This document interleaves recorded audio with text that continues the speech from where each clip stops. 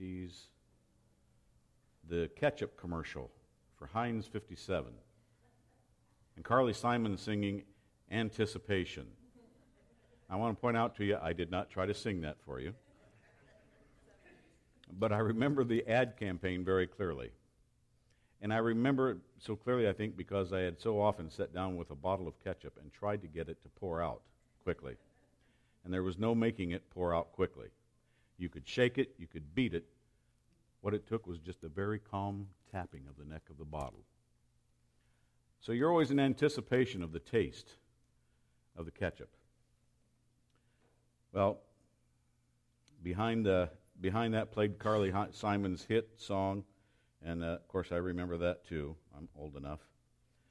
But today we're talking about a different kind of anticipation.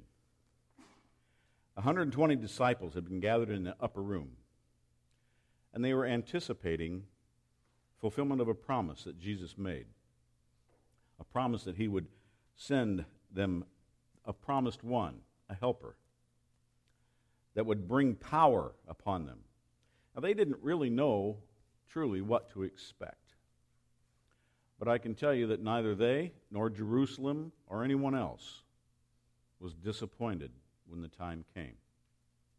Now, there's a small group of islands just off the west coast of Scotland called the Hebrides. And there was a widespread revival that broke out there in 1949. It started out as some discouraged ministers and pastors had started to get together and meet for prayer for a spiritually impoverished area.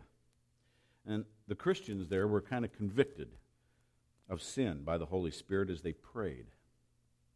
And as they confessed those sins and allowed themselves to be filled with the Spirit anew, revival broke out. That seems to be the story of revival breaking out throughout history. People get together and pray, and they're convicted by the Holy Spirit, and revival breaks out. Well, before long, people throughout the island were convicted of godlessness and their immorality, and men and women began streaming into these meetings to find God and to be saved. Taverns closed for lack of business. Prayer meetings overflowed. God's work flourished. And the churches were filled with new converts and backslidden saints. And it all started by prayer and the power of the Holy Spirit to convict sin. Now, a few weeks ago, I mentioned that the Holy Spirit did not indwell believers in the Old Testament like he does now in the New Covenant. It's a fact that's contrasted here in Acts chapter 1 and then in Acts chapter 2 as well. In Acts 1, the disciples are told to wait for the Holy Spirit. And then finally in Acts 2, he comes. In Acts 1, the disciples were equipped. But in Acts 2, they're empowered with the Holy Spirit. In Acts 1, they were held back, if you will. But in Acts 2, they were sent forth in the power of the Holy Spirit. The Holy Spirit is what marks the difference between Acts 1 and 2. Today, we want to look at what happened when the Holy Spirit came upon those 120 believers that were gathered in the upper room in Jerusalem. I'm going to invite you to turn in your Bibles, if you'd like, to Acts chapter 2. I'm going to read verses 1 to 4. Acts 2, verses 1 to 4. When the day of Pentecost had fully come, they were all with one accord in one place. And suddenly there came a sound from heaven as of a rushing mighty wind, and it filled the whole house where they were sitting. Then there appeared to them divided tongues as of fire, and one sat upon each of them. And they were filled with the Holy Spirit and began to speak with other tongues as the Spirit gave them utterance. In the Old Testament, when believers encountered the presence of God, they had become accustomed to different sights and sounds of power, such as lightning, and thunder, and the voice of God, fire. And Pentecost was not a disappointment. Now, maybe you didn't know, but Pentecost means 50th, or 50 days. Penta, like pentagon, pentathlon. It speaks of the root 5, 50, 50 days. It's because Pentecost came 50 days after Easter. But that was the name given to the Jewish Feast of Weeks. It's also called the Feast of Harvest, or the Feast of First Fruits. It's one of the 3 great annual feasts that were celebrated in Jerusalem. It was established in Leviticus chapter 15, and the feast occurred 50 days after Passover, the feast during which Jesus was crucified, of course. Now, Jerusalem was filled with pilgrims from throughout the region, all around the Mediterranean, around the Middle Eastern region, and 120 of his disciples were gathered in the upper room, steadfastly maintaining their unity in prayer as they awaited the gift of the Spirit.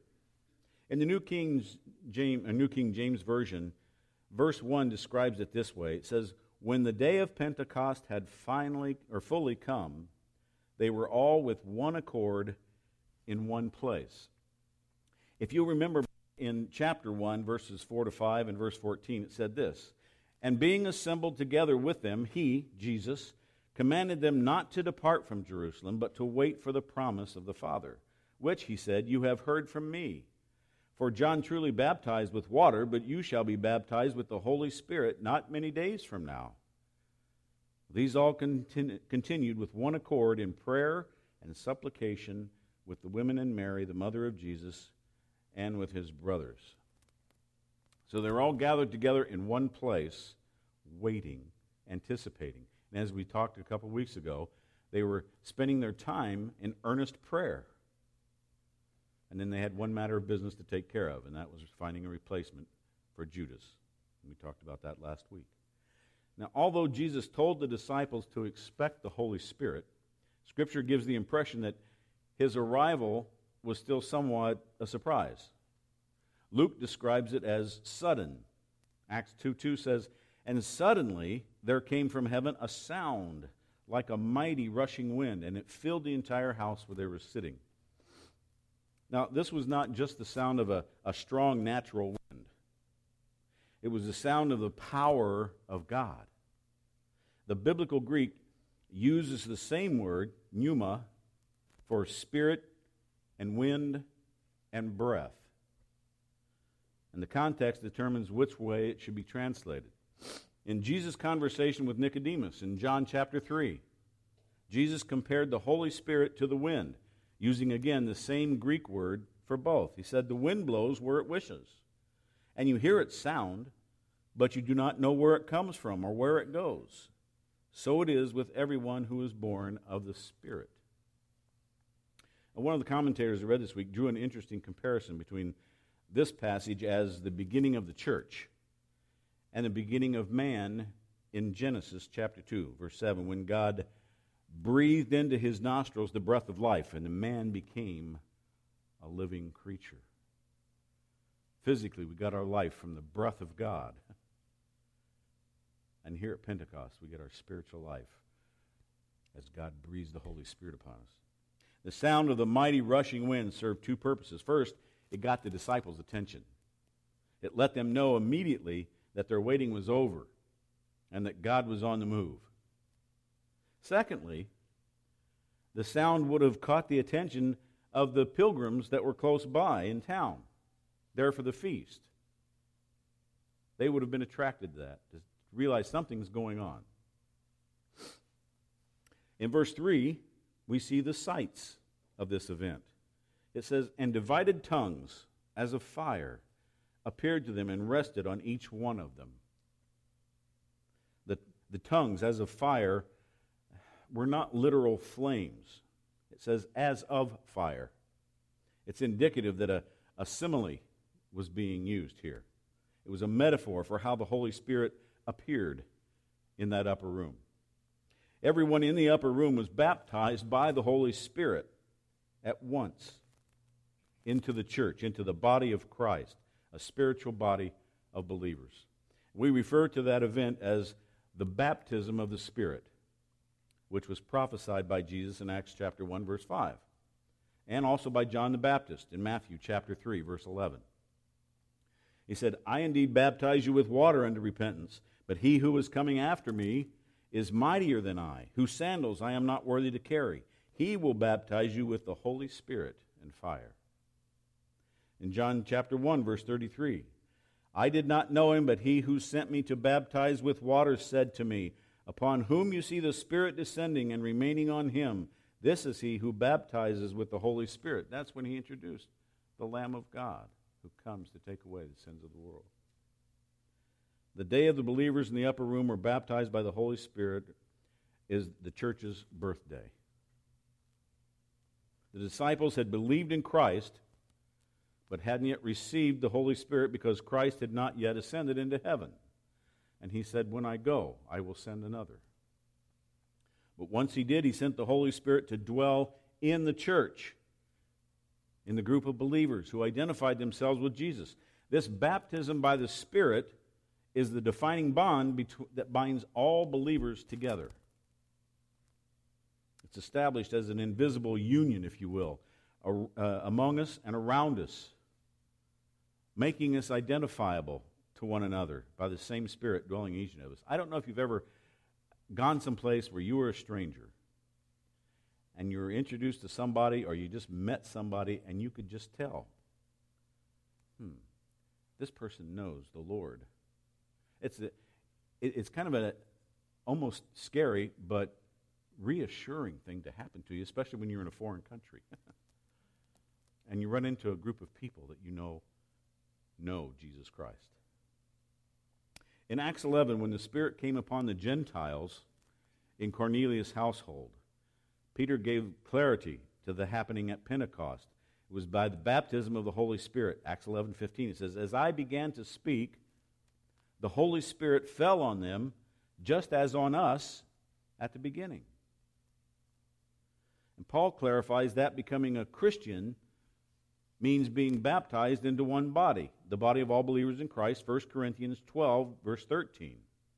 For in one Spirit we were all baptized into one body, Jews or Greeks, slaves or free, all were made to drink of one Spirit. Now, it seems like today there seems to be some confusion about baptism of the Holy Spirit. Some see it as something that's experienced following salvation. But that's not a biblical position. If you're saved, you have been baptized by the Spirit into the body of Christ. The moment your heart is surrendered to Jesus Christ as your Lord and Savior, the Spirit comes to indwell you. And the verse that we just read in 1 Corinthians speaks to that. Even the carnal believers at Corinth had been baptized in the Spirit into the body of Christ. It happens when we believe in Christ. It's not something that happens after salvation. Think about this. The baptism of the Holy Spirit is a unique work of God. It was unknown before Pentecost in Acts 2, and believers after that time share in the benefit and the experience of that original unique work of God. Secondly, baptism of the Holy Spirit is a universal work of God. Every Christian, everyone who's ever accepted Christ as Savior, has been baptized into the body of Christ by the Holy Spirit. If you're a Christian and someone ever asks, have you been baptized by the Spirit? You can say, yes, I have. Thirdly, baptism of the Holy Spirit is an unrepeated work of God. The baptism of the Holy Spirit isn't something to be sought by Christians. Since they already have it, they don't need to do it again. You can only be baptized by the Spirit the same number of times that you can be saved. One time. You are saved. If you are saved, you are saved, period. If you are saved, you are baptized by the Holy Spirit. Fourthly, the baptism of the Holy Spirit is an unemotional work of God. Now, some Christians believe that the baptism of the Spirit should be an emotional experience. Incorrect again. The baptism is a spiritual work of God, apart from our participation or sometimes even our knowledge. Sometimes when we're saved, did you feel a weight lifted from your shoulders? You hear that in testimonies a lot. The moment I gave my heart to the Lord, I just felt this weight lifted from me. Well, the weight of your sin was being lifted from you, and the Holy Spirit was coming into you. Some Christians aren't even aware that they've been baptized by the Spirit until they're taught that truth from Scripture. Now, that's not to say there's not any emotion in being saved, but that emotion is the joy and the celebration of being saved, the joy of salvation, if you will. It's not an emotion that's connected with baptism of the Spirit. Fifthly, baptism of the Holy Spirit is a unifying work of God. The purpose of baptism of the Spirit is to create one body to be God's people. Now, before Pentecost, only Jews were, quote, the people of God. But since Pentecost, Galatians 3:28 tells us that there is neither Jew nor Greek, there is neither slave nor free, there is no male and female, for you are all one in Christ. God's people know no racial, ethnic, or gender, or social boundaries or barriers. There is one body, all of whom believe in Christ. Lastly, in the sights and sounds of the Spirit's coming, we see the speech. Now, perhaps the most controversial and difficult thing to understand about this whole event was the speaking with other tongues as the Spirit gave them utterance. The Scripture says, "And they were all filled with the Holy Spirit and began to speak in other tongues as the Spirit gave them utterance." The supernatural speech that took place at Pentecost was not some unintelligible, ecstatic utterance. It was human speech, uttered in known human languages by people who had no experience in those languages before the Spirit gave them that utterance. Those 120 disciples of Jesus received the ability to speak the languages of the Jews and of other language groups. Now, unfortunately, the translators that were responsible for the King James Bible inserted the word unknown in the English text. But the word unknown is not in the Greek text. It would have been more accurately translated other tongues, as it is here in my ESV, and I believe in the New King James as well. In verse 6, the people in Jerusalem, in the crowd, heard their own language being spoken. So actual languages were being spoken, but it was a miracle of speaking, not a miracle of hearing. It was people speaking their own languages that they had never learned. Imagine yourself on a mission field. I always imagine myself in Russia someplace. And all of a sudden, being able to preach fluently in that language, in Russian, even though you've never been trained in the language. I'd like to imagine that, but I never tried it. Even when I got to know a little bit of the language, I still never tried preaching that way. And one of the guys that I followed over there was Dr. Robert Provost from Masters College originally, the president of Slavic Gospel Association. Dr. Provost has a bachelor's degree in Russian language. He never speaks or preaches in Russian either. Best to let them translate into their own language. So this was a miracle by the Holy Spirit. Also notice in verse 4 that the ability to speak in other tongues came from being filled with the Spirit, not baptized by the Spirit. It says, "And they were all filled with the Holy Spirit and began to speak in other tongues as the Spirit gave them utterance." All the disciples were filled with the Spirit and spoke with other tongues. Both the baptism of the Spirit and the filling of the Spirit occurred at the same time at Pentecost. But they were not the same thing. I'm going to show you a series of slides here. I'm going to try and contrast the difference between the indwelling of the Spirit, or the baptism of the Spirit, and the filling of the Spirit. First of all, baptism in the Spirit happens once at salvation.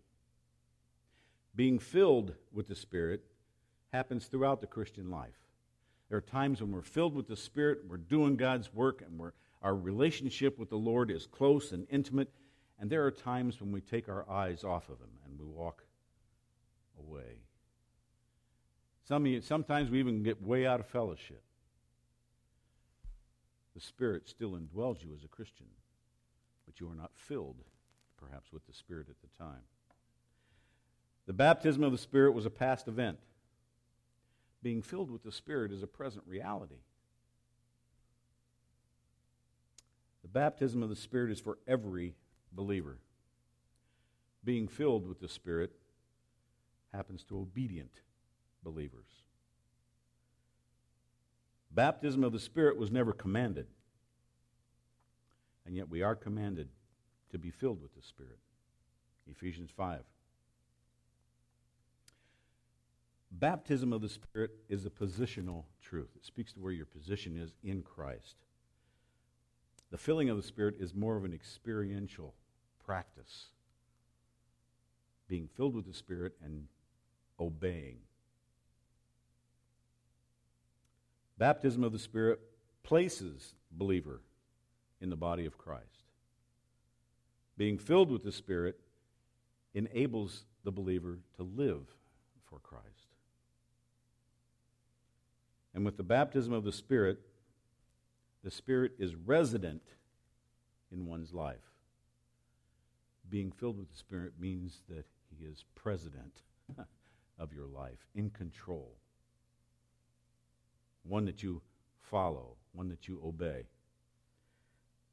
The most important thing to remember about the baptism and the filling of the Spirit is that they are separate events and have different purposes. So, that's a look at some of the sights and sounds of the coming of the Holy Spirit. But I want us to also look at a key response to the coming of the Holy Spirit in verses 5 to 11. Acts 2, 5 to 11. Now there were dwelling in Jerusalem Jews, devout men from every nation under heaven. And at this sound the multitude came together, and they were bewildered, because each one was hearing them speak in his own language. And they were amazed and astonished, saying, Are not all these who are speaking Galileans? And how is it that we hear, each of us in his own native language? Parthians and Medes, Elamites and residents of Mesopotamia, Judea, Cappadocia, Pontus and Asia, Phrygia and Pamphylia, Egypt, and parts of Libya belonging to Cyrene, and visitors from Rome, both Jews and proselytes, Cretans and Arabians. We hear them telling in our own tongue the mighty works of God. In this passage, Luke lists about 15 different places the pilgrims in Jerusalem came from. More than a dozen languages and dialects were spoken by the disciples and heard by the crowds that day. Notice in verse 7, though, one of the most amazing things to them was that the speakers were Galilean, who were thought of as the uneducated. I think Galilean translates into English as Fresno. Sorry if anybody else is from Fresno, but I'm from there, so I can say that, okay? They were astonished that these guys were Galileans. They were thought as being uneducated, kind of country bumpkins of their day compared to the educated. It was these unrefined Jews from the boondocks of Galilee who were speaking the wonderful works of God in all of these languages in verse 11. It was common in Jewish liturgy to recite the acts of God on behalf of His people. And that's what they were hearing in their own language.